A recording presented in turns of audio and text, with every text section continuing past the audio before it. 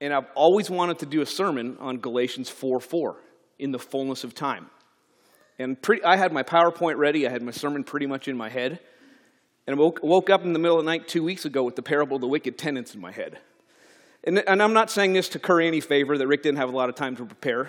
I couldn't get the parable of the wicked tenants out of my head. And so that's what we're going to go with today. And I'm not sure why. So we're going to put the fullness of time off to the future. Wicked tenants is not a fun parable. You'll see when we talk about it. It wasn't my first choice, but we're going to go with it today. Let's go to God with a word of prayer. Lord, we are very grateful to be able to spend these moments together in your house, in fellowship, in worship before you. We know that the world around us, the world outside, and maybe much of our lives is just full of worrisome things, of chaos, of conflict. May we find our peace and our anchor in you. May we reflect that to others, the others around us. And may we enjoy these moments of peace and rest and joy in you.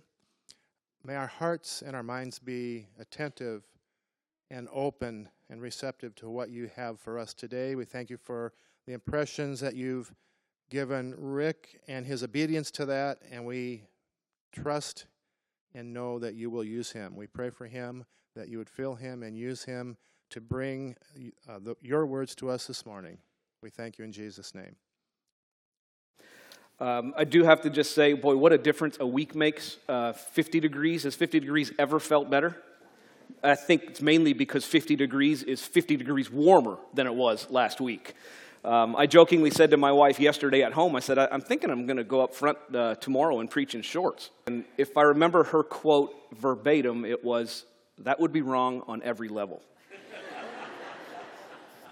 I'm not sure that's entirely true, but I am sparing you the full whiteness of my legs this morning.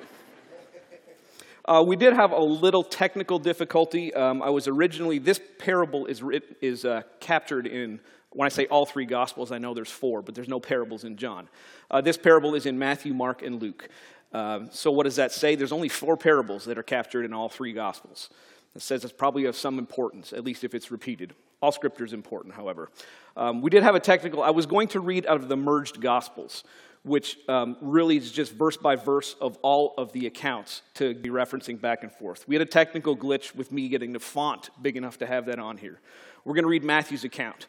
It's page 827 in the Pew Bible, and I did not get the words on the screen, so I'll get you a moment to get there. 827 in the Pew Bible, Matthew 21.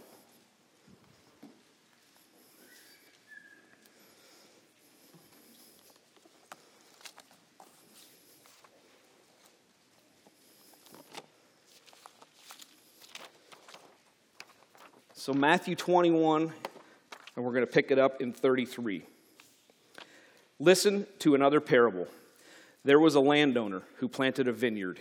He put a wall around it, dug a winepress in it, and a tower. Then he rented the vineyard to some farmers and went away on a journey.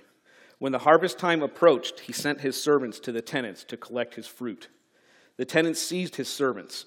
They beat one, killed another, and stoned a third. Then he sent other servants to them, more than the first time, and the tenants treated them the same way. Last of all, he sent his son to them. They will respect my son, he said. But when the tenants saw the son, they said to each other, "This is the heir. Come, let's kill him and take his inheritance." So they took him and threw him out of the vineyard and killed him. Therefore, when the owner of the vineyard comes, what to those tenants? "He will bring those wretches to a wretched end," they replied. "And he will rent the vineyard to other tenants who will give him his share of the crop at harvest time." Jesus said to them, "Have you never read in the Scriptures, the stone the builders rejected has become the capstone, and the Lord has done this, and it is marvelous in our eyes. Therefore I tell you that the kingdom of God will be taken away from you and given to a people who will produce its fruit. He who falls on this stone will be broken to pieces, but he on whom it falls will be crushed." When the chief priests and the Pharisees heard Jesus' parables, they knew talking about them. They looked for a way to arrest him, but they were afraid of the crowd, because the people held that he was a prophet.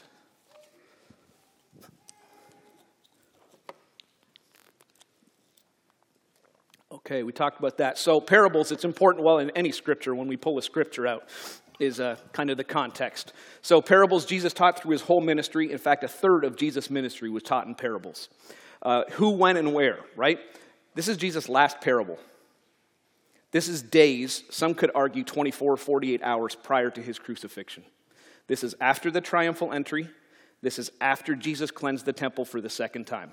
This is at the end.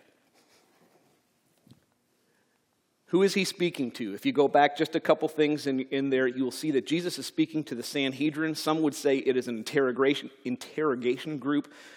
He's speaking to the elders, to the chief priests, to the Pharisees. They are questioning Jesus' authority. That's his audience. Were there other people listening? Probably so. But Jesus' audience here is the chief priests, scribes, Pharisees, Sanhedrin, the religious elite. Vineyards 101, right? Parables Jesus pulled out of everyday life. Everybody listening to this story would have had some working knowledge that we don't have. So let's do a little background so we understand this parable, understand the context of the parable a little bit better. A vineyard was a significant financial investment. Significant. This was not a run-of-the-mill vineyard. Watchtower, wine press, wall, everything. This vineyard had everything it needed to succeed from the outset. When you start a small business, right, you don't often start with a new truck and a new building and everything new. You start a little bit small and you get some used stuff, and as the business grows, you invest more in the business. This vineyard was set up perfectly to succeed with everything new from the outset. Everything they needed. Absentee landlords, not terribly common here, North America 2021. There. 5-year ROI on a vineyard. Maybe as early as 3, but not uncommon. So this investment is a 5-year ROI before you're gaining really any profit out of the vineyard. Rent is paid in kind. You read here is paid in fruit. Somewhere in the 25 to 50% range, depending on the agreement negotiated. Now we all know what the audience knew about vineyards. Jesus pulled this from everyday life. As soon as Jesus used the word vineyard, anybody listening, most certainly the spiritually elite, that's Israel. It's Isaiah 5. Everyone would have equated Israel, the vineyard. Not a person hearing wouldn't have known that reference immediately. Right, this dude 5 years later uses the same word there actually in Leviticus. We're not going to go back and read it. He sends servants. I'm going to go through this fast, not because I'm nervous, but just because it's the parable. We probably have some knowledge of it. Servants are beaten and mistreated. It's actually not uncommon for the audience to hear that. Hey, why not? It's worth a try. You rough up the servants. You don't have to give them any money. Maybe the landowner forgot about us. Maybe he's not going to send anybody else. It actually was not terribly uncommon. The owner repeats it. Seems a little, try the same thing over and over, it gets different results. But it gets worse for the servants. Some of the servants are stoned and killed. That was uncommon. That was not going to sit well. And what's next? Somehow, this gentleman, I shouldn't say gentleman, could have been a lady, the owner of the vineyard, decides to send his son. I guess it says his son. See, I'm trying to be politically correct, and I shouldn't be. He sends his son. He sends his beloved. That is Matthew 3:17, same word. When Jesus was baptized, "This is my son, in whom I am well pleased." The owner sent his beloved. That's also in the same prophecy in Isaiah, predicting Jesus, his beloved son. He is the heir, noted in the parable, and they killed him. Question: are these tenants recklessly wicked, or was this a shrewd scheme? Again, vineyard, parables pulled out of everyday life. In the Mishnah is an expansion of the rules of the law down to the letter of the law. If you could prove that you were squatting on a piece of land for 3 years and nobody could produce legal deed to that, it was yours. So this actually made sense to the audience. The heir shows up. It has been 5 years. It is entirely possible the landowner is deceased. He sends his son. The son is dead. No one has title to the land. Now you do. Now the tenants own the vineyard. This was an entirely plausible scenario. Sounds absurd to us in 2021. This was entirely plausible that the tenants could gain legal title to the land. Then asks a rhetorical question. What will the owner do? And in Matthew's account, I love it, the phrasing. He will bring those wretches to a wretched end. He will kill them. And he will give the vineyard to others. And the Sanhedrin, the scribes, the Pharisees reply, may this never be. And they just pronounce judgment on themselves.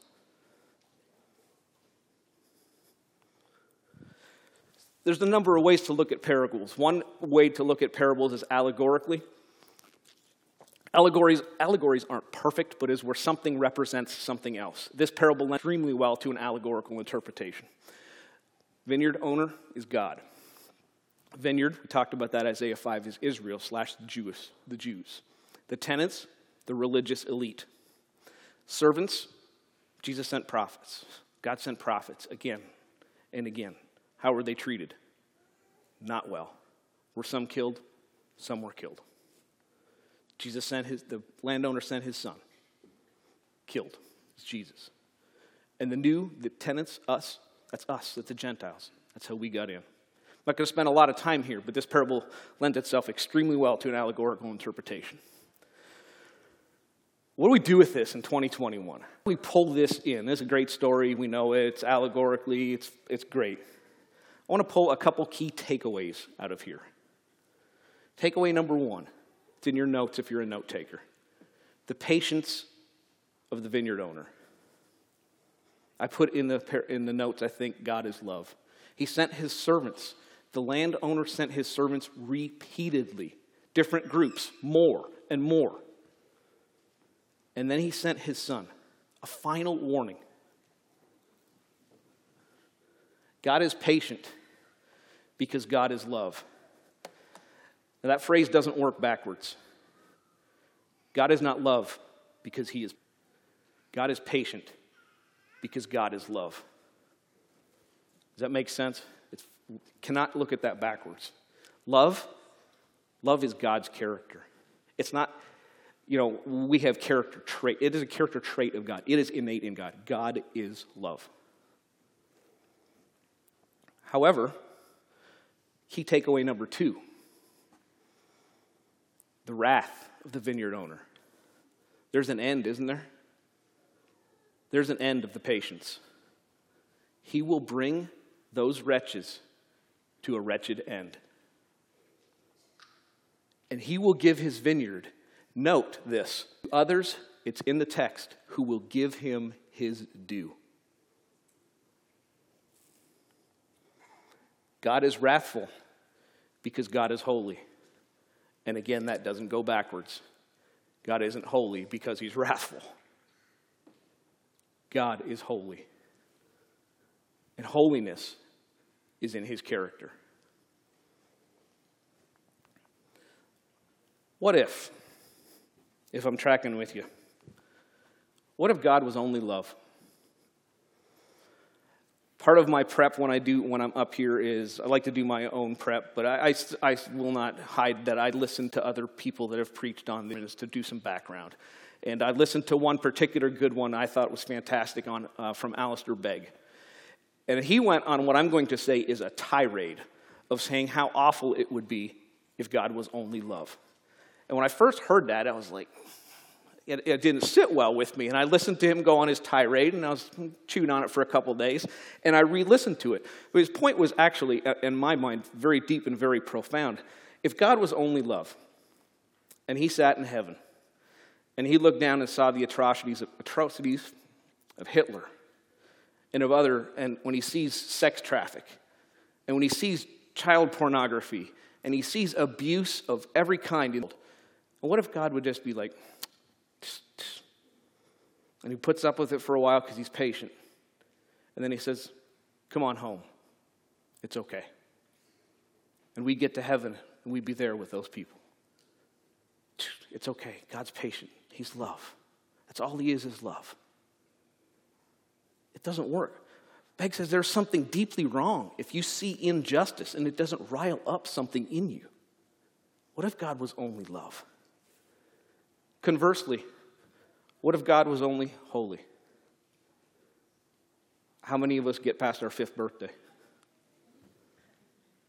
6 maybe, I don't know. I wouldn't, there'd be nobody here. There wouldn't be humanity. What if God was holy? Sin, you're dead. Penalty, it's over. My wrath, immediately.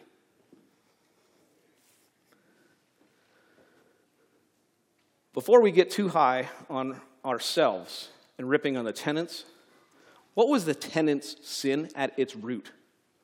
What did they want? They wanted to be in charge. This is our vineyard. We're going to run it the way we want. We're going to keep the profit. We want to be God of ourselves. Well, that's terrible. That's awful, right? Does that sound familiar? Genesis 3. What was Satan's temptation to Adam and Eve? What happens if you'll be God? You'll know right from wrong. Right, so we rip on the tenants, and we rip on Eve and Adam, because that's why we're here, right? Fallen sin. What's your sin at its root? Whatever it is. What's my sin at its root? God, I know you want me to do this. I don't want to do it. What am I doing? I'm God. I want to be in charge. I want to run my life. God, I know I shouldn't talk. I know I shouldn't gossip about that person. But I really want to. I really just want to tell someone. I want to be God. I don't want to obey.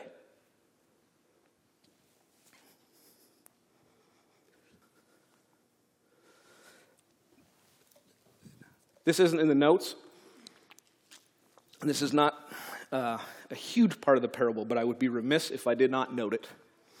The vineyard was fruitful. Note that. This vineyard was fruitful in spite of the tenants. The vineyard brought forth fruit. Isaiah 55:11. God's word will not come back void. So where specifically am I going with this? If I'd have told you 6 months ago that I was going to quote Ravi Zacharias, a hush would have came over the audience, and the note takers would have out, and we'd have been ready. And if I told you today I was going to quote Ravi Zacharias, you'd unclick your pen, and you'd put your pencil down. If you haven't followed, Ravi Zacharias appeared to have been living a double life. There are some horrendous allegations that have been proven independent, not proven, I shouldn't say, that have certainly appeared to be independent, and they appear to be awful. He appeared to be involved in unrepentant sin, sexual sin. It's terrible. When he died, I have a very, very good friend of mine. He's an atheist. We golf tons.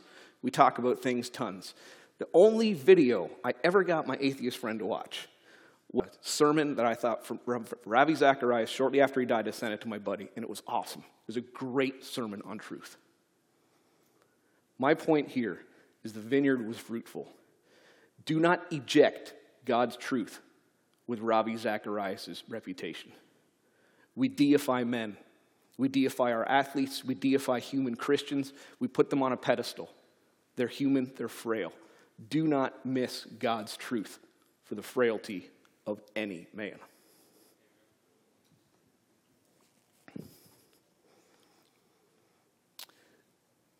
A little bit of a gear change here in the text. We're going to spend the last few minutes talking about this. Jesus goes on, and let's reread that just for a moment to put it in our heads. Because the parable itself is kind of over at this point. But Jesus continues. Jesus said to them, I am picking it up in verse 42. Jesus said to them, have you never read in the scriptures, the stone the builders rejected has become the capstone. The Lord has done this, and it is marvelous in our eyes. Therefore I tell you that the kingdom of God will be taken away from you and given to a people who will produce its fruit. He who falls on this stone will be broken to pieces, but he on whom it falls will be crushed." Cornerstone, this again is an unmistakable text. Psalm 118, Jesus is quoting here. Everyone there would have known this. In fact, this verse was quoted at the Passover. And again, we talked about when this is. Passover is coming right up. This verse, the cornerstone, was Israel. It was a source of national pride for them. Everyone instantly knew this verse. And it's an unimaginable mistake to miss the cornerstone. I am not an expert on building in that time. I'm not an expert on building now. But it's the cornerstone. It's the bedrock. It's the foundation of what the building was built on. I was looking for a modern-day analogy. The only thing I could come up with is a builder pours the foundation of a building and comes back the next day and starts to build the structure on the vacant lot next door. It's unimaginable. It's unconscionable to miss the cornerstone. It's not possible. It is to suggest that LeBron James is not good at basketball. I don't care where you stand, whether you like the Cavaliers or the Lakers, whoever he plays for, you like his politics. LeBron James is good at basketball. It is to suggest Beethoven didn't know much about music. How could you miss that? You cannot miss the cornerstone. It is to suggest Warren Buffett doesn't know much about investing. What did he admit yesterday? He made a mistake on something, $1 billion. But in 2020, his profit was up 23.1%. I think Warren Buffett knows a little bit about investing. This is my favorite one. This is Lord Kelvin, 1895, physicist. This is his quote. Now, I know he didn't have the Wright brothers and Southwest and the airlines we have today and all the data and science, but didn't they have birds?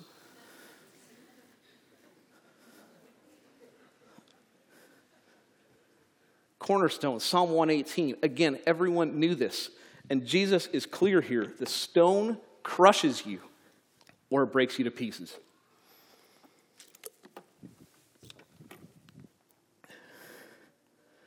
Churchill phrases it this way. I like this too.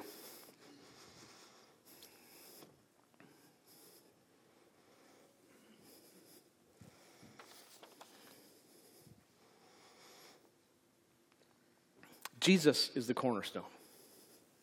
It's your last thing if you're a note taker. Jesus is the cornerstone.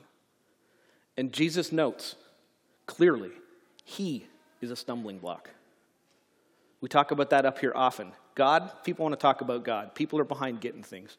Jesus, not so much. Jesus is a stumbling block because Jesus asserts that he is the only way. There is not different sections in heaven for Buddha and Krishna and Muhammad. Jesus. And folks, persecution is coming, I think, in America, quickly. I'm not talking about, let me not get ahead of myself. Real persecution's coming. In fact, I would tell you it's just next door. If we're going to stand on this book in its entirety, the persecution is coming, and quite quickly. And it's right here already. Next door, I tell you, next door. Anybody heard Trinity Bible, Waterloo, Ontario? Trinity Bible Chapel, Waterloo, Ontario, just had their first court case. They opened during COVID. They broke the restrictions. Canada takes COVID quite a bit more seriously, quite a bit more punitively than America. They opened for in-person services a few weeks, recently, like a few weeks ago. They are now doing in the parking lot over loudspeaker. Why are they doing that?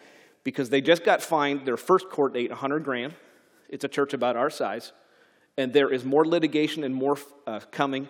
The next fees they are facing are in the millions. Satan's simply going to put that church out of business financially. That's his goal. I shouldn't say that he will. Ontario will tell you that Trinity Bible Chapel is in trouble for breaking COVID restrictions. I suggest to you Trinity Bible Chapel is in trouble for preaching the gospel. Anybody know this name? Unfortunately, more bad news from my home country. He's in jail right now as I speak. I can't remember if it's Calgary or Edmonton, Alberta. Why is he in jail? He is in jail. He has actually posted bond. It is actually a reasonable bond. I can't remember, it's in the thousands. It was something reasonable. He's in jail again, opening church during COVID. He posted his bond, but a condition of his bond is he had to give his word. He will not go back to that church and preach during COVID. He said, I can't do it. He's in jail. His court date is May 3rd. He's been in jail for a few weeks already. He'll be in jail for a few more months. This isn't doom and gloom. I'm not trying to be negative because I'm telling you, if we stand on this word, persecution is coming, but it's worth it. Don't give this up. All of it. It's worth it. Jesus is a stumbling block. You have a choice. You want to fall and be broken to pieces, which is great, and have Jesus put the pieces back together. But if not, the peril, Jesus will crush you in the end. There is a finality. There is an end. The patience of the landowner will run out, and there will be an account. And sin, unrepentant sin, this will crush you. Where do you want to be? Broken? And have Jesus put the pieces back together? Are we up for it? This is a challenge. I mean this in a good way because it's worth it. Jesus is worth everything. But make no mistake, he is a stumbling block. Are you willing to stand for the truth? Are we willing? It's a challenge to me. Are we willing to stand on this book, all of it, at any cost? Those two people, and by the way, those churches, just for a second, I don't know why I feel the need to set the record straight. Those aren't wingnut churches. That's not Westboro Baptist Church. These aren't snake churches that hold snakes and do stuff. These are reasonable, regular churches that are facing trials right now. The elders asked this week that we pray for the Equality Act. Equality Act passed in the House. Actually, it passed in the House in 2017. This is round 2. We'll see how it goes in the Senate. Equality Act sounds really good, right? Equality. That sounds great. Not so much. Are we willing to stand on that book and search it? So now's the time. But now is the time. Spend that time in prayer. Spend that time in the Word. See what that book really says. What is really, really important? Where are we going to stand? Spend time fellowship with the saints. Now's the time. I want to close with a story of real persecution because I love how it ends. And this is Dimitri. I don't care much for the title of the book. I got this from the book, The Insanity of God. The author eludes me right now. It's a great book. Not so much a great title. Dimitri, this is Cold War Russia. This is actually post-Cold War Russia. This is in the 80s. This is after Russia was free and liberated. The East Bloc was gone. And Dimitri, I don't know how old he was at the time. He had a wife and a couple small boys. And he realized closest church, I can't remember if it was 3 hours or 3 days away. Sorry, that eludes me now. The closest church wasn't feasible. And he decided, him and his wife, that they're going to start reading Bible stories and start singing songs. They're going to have just a little mini family church service. And it was great. And the boys loved it, and the wife loved it, and the kids. And then that grew, kind of into a home church, as you would expect. God's word does not come back void. And that church grew. And it grew. Then there was 25 people.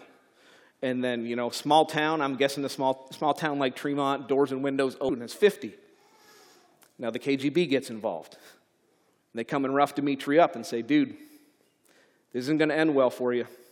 You need to shut this down right now. 75 people. 100. KGB comes again. Dude, you better smarten up. This is not going to end well.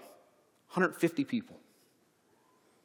Then one day, Dimitri, KGB knocked on the door, but they weren't there to talk. They took him 600 miles away. Again, this is reasonably recent. This is 80s, 90s. 600 miles away to his jail cell, which consisted, it was tiny, a bed. That was his jail cell. Dimitri was there for 17 years. 17 years. Just for a moment, pause in your brain.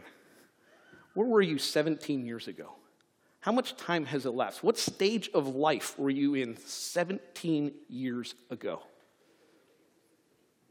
17 years. Dmitri started every morning in that cell by getting up, facing east, and singing his favorite Russian hymn every morning. The prisoners were not too enthused with this. Banged their metal cups on the jail cell to distract the noise. The prisoners that were close to him would throw their leftover table scraps at him to get him to shut up. Some would throw their own human excrement at him to get him to shut up. 17 years, Dmitri woke up every day, faced east, and sung that song. They broke him. Insomnia, sleep deprivation, torture, all form of mental and physical ailments. They broke Dmitri. And he said one day, he says, guys, I want out. Just bring me the paper in the morning and I'll sign it. All he had to do was sign a piece of paper that said, I'm a Western spy and I renounce Christ. Guard said, no problem. We'll have that paperwork here in the morning for you to sign. Dmitri did not sleep that night. He was heartbroken as to what he did. 600 miles away that exact night, there was a prayer meeting in his house. His wife and his sons and some family members. And as they were praying, 600 miles away in the cell, Dmitri audibly heard the voices. Next morning, come with the paperwork. And Dmitri stands up after he sung his song and said, I'm signing nothing. Needless to say, guards were not too impressed with this little trick. And they said, what is going on? And Dmitri says, you guys lied to me. You told me my wife and my sons were dead. I heard their voices last night as they prayed for me. The guards tried to convince, and Dmitri said no. They grabbed Dmitri and they were dragging him through that jail, I am sure, for a beating that he was not going to survive. And as they drug him through that jail, they got to the center, to the courtyard, and 1,500 hardened criminals stood up, faced east, and sung that song Dmitri sang. And the guards were terrified. They dropped Dmitri and they said, who are you? And Dmitri said, I'm a servant of the Most High God, and his name is Jesus Christ. And Dmitri got let go and sent home a couple days later. And the reason I tell this story is because this is one of Dmitri's comrades' advice and challenge to us today.